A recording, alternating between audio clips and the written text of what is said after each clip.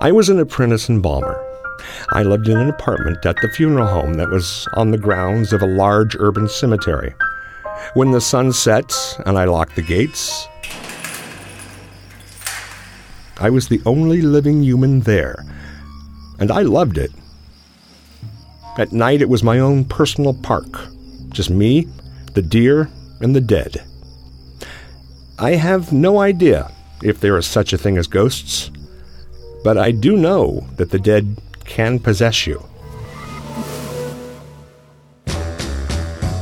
As the new apprentice embalmer, who had not yet finished mortuary college, I had done removals alone before, but this night was different, because this was the first time I had been cleared to embalm a body solo, without a licensed embalmer directly supervising me.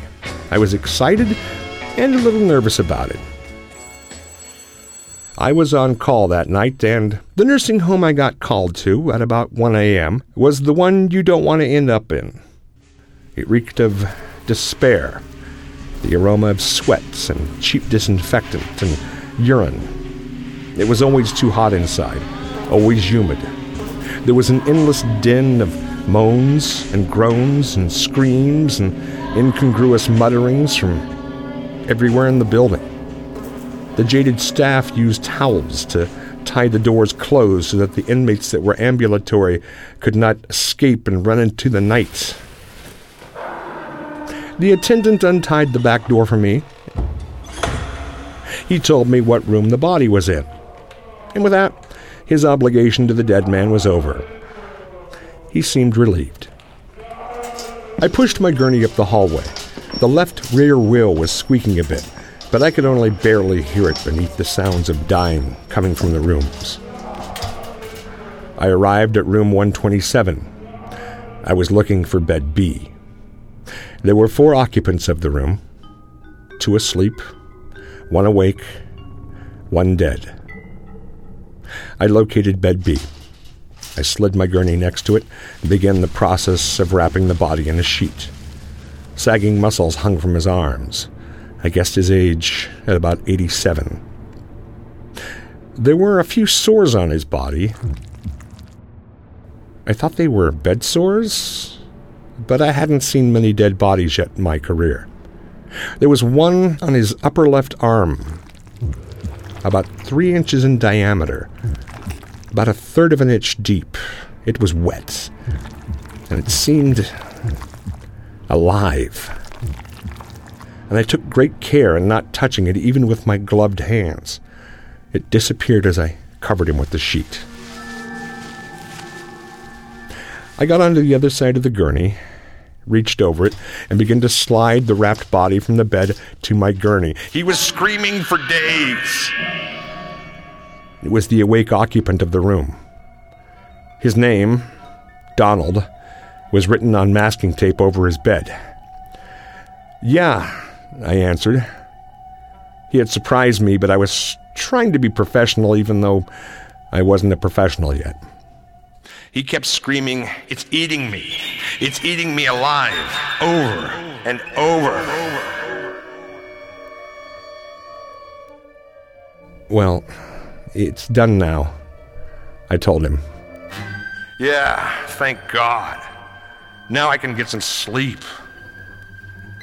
I just nodded at Donald, rolled the loaded gurney back to the van, then drove to the funeral home. I would be doing my first solo embalming.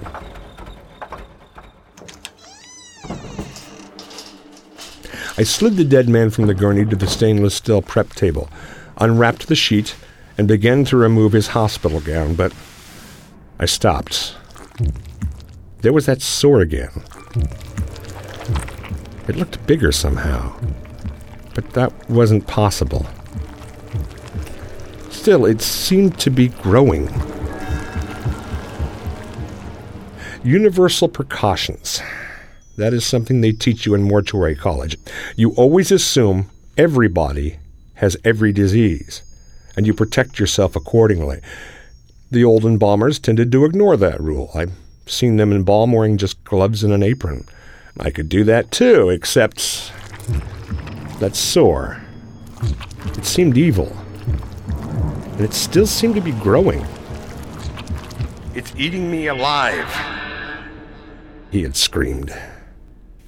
I put on the protective gear, and I embalmed the body.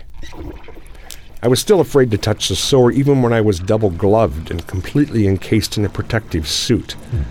But I did cover it with cotton I had soaked in formaldehyde. And still, it seemed to be growing. I took one last look at that evil sore, then covered the entire body in a sheet. My first solo embalming was done. I was back in my apartment and back asleep within an hour. I didn't get back to the funeral home until about 6 p.m. My boss was eagerly awaiting me. Before I could even get out of my car, he asked, "Did I wear protective clothing last night when I embalmed the body?" "Yes." "Why?"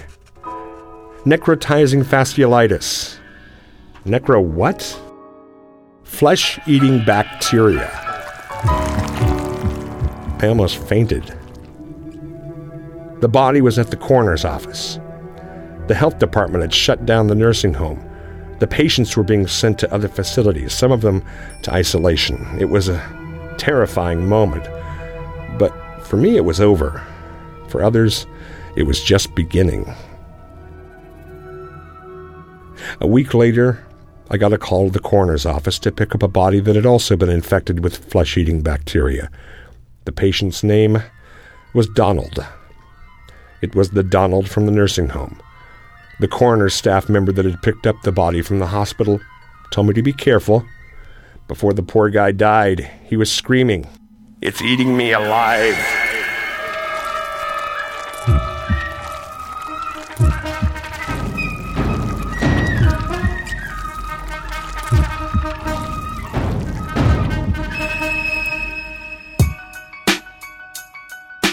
Kyle Bowen.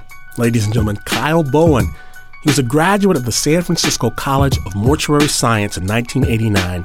He's since worked as a real-life mortician for 15 years. This is the real deal. We don't make this stuff up. Kyle now writes and performs in Chico, California. The story was produced by Jamie DeWolf and Pat Mesiti-Miller. You are listening to Snap Judgment, and to hear more stories, visit snapjudgment.org.